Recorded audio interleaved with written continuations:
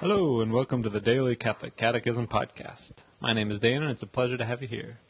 Today is March 6th, and we will be reading paragraphs 503 through 510 today. Yesterday we crossed another little milestone. We crossed into paragraph 500 of the Catechism, so thank you all so much for sticking with me this long.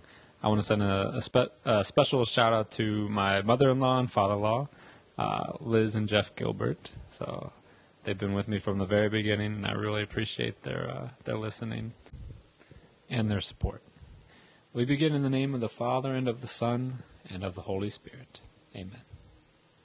Mary's virginity manifests God's absolute initiative in the Incarnation.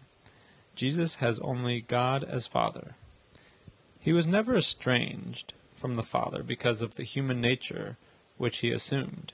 He is naturally Son of the Father as to his divinity, and naturally Son of his mother as to his humanity, but properly Son of the Father in both natures. Jesus is conceived by the Holy Spirit in the Virgin Mary's womb because he is the new Adam, who inaugurates the new creation. The first man was from the earth, a man of dust. The second man is from heaven.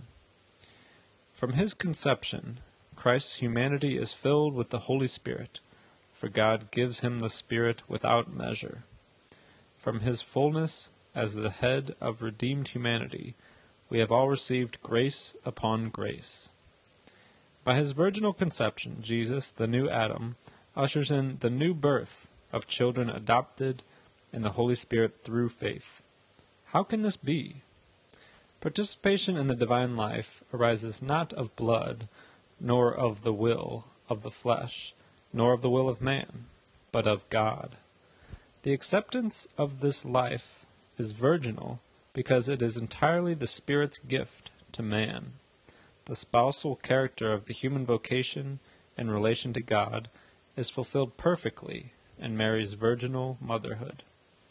Mary is a virgin because her virginity is the sign of her faith, unadulterated by any doubt, and of her undivided gift of herself to God's will. It is her faith that enables her to become the mother of the Savior. Mary is more blessed because she embraces faith in Christ than because she conceives the flesh of Christ.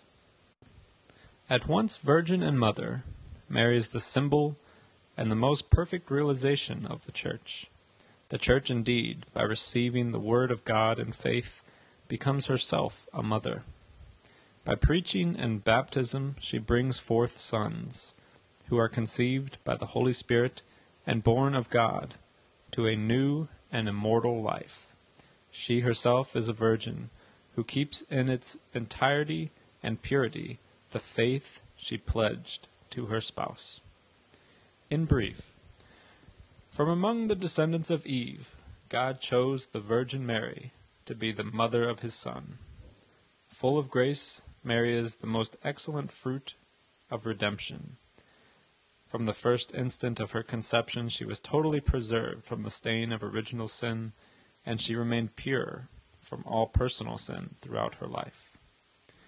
Mary is truly Mother of God, since she is the mother of the eternal Son of God, made man, who is God himself.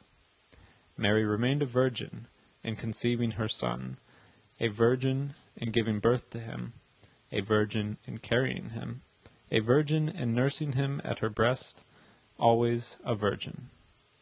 With her whole being, she is the handmaid of the Lord. Thus ends our reading today of the Catechism of the Catholic Church. The website is dailycatholicatechism.com, and you can email me at dailycatholicatechism@gmail.com. God bless you all, and may these teachings handed down by the apostles of Christ strengthen your faith and lead you to everlasting life. Amen.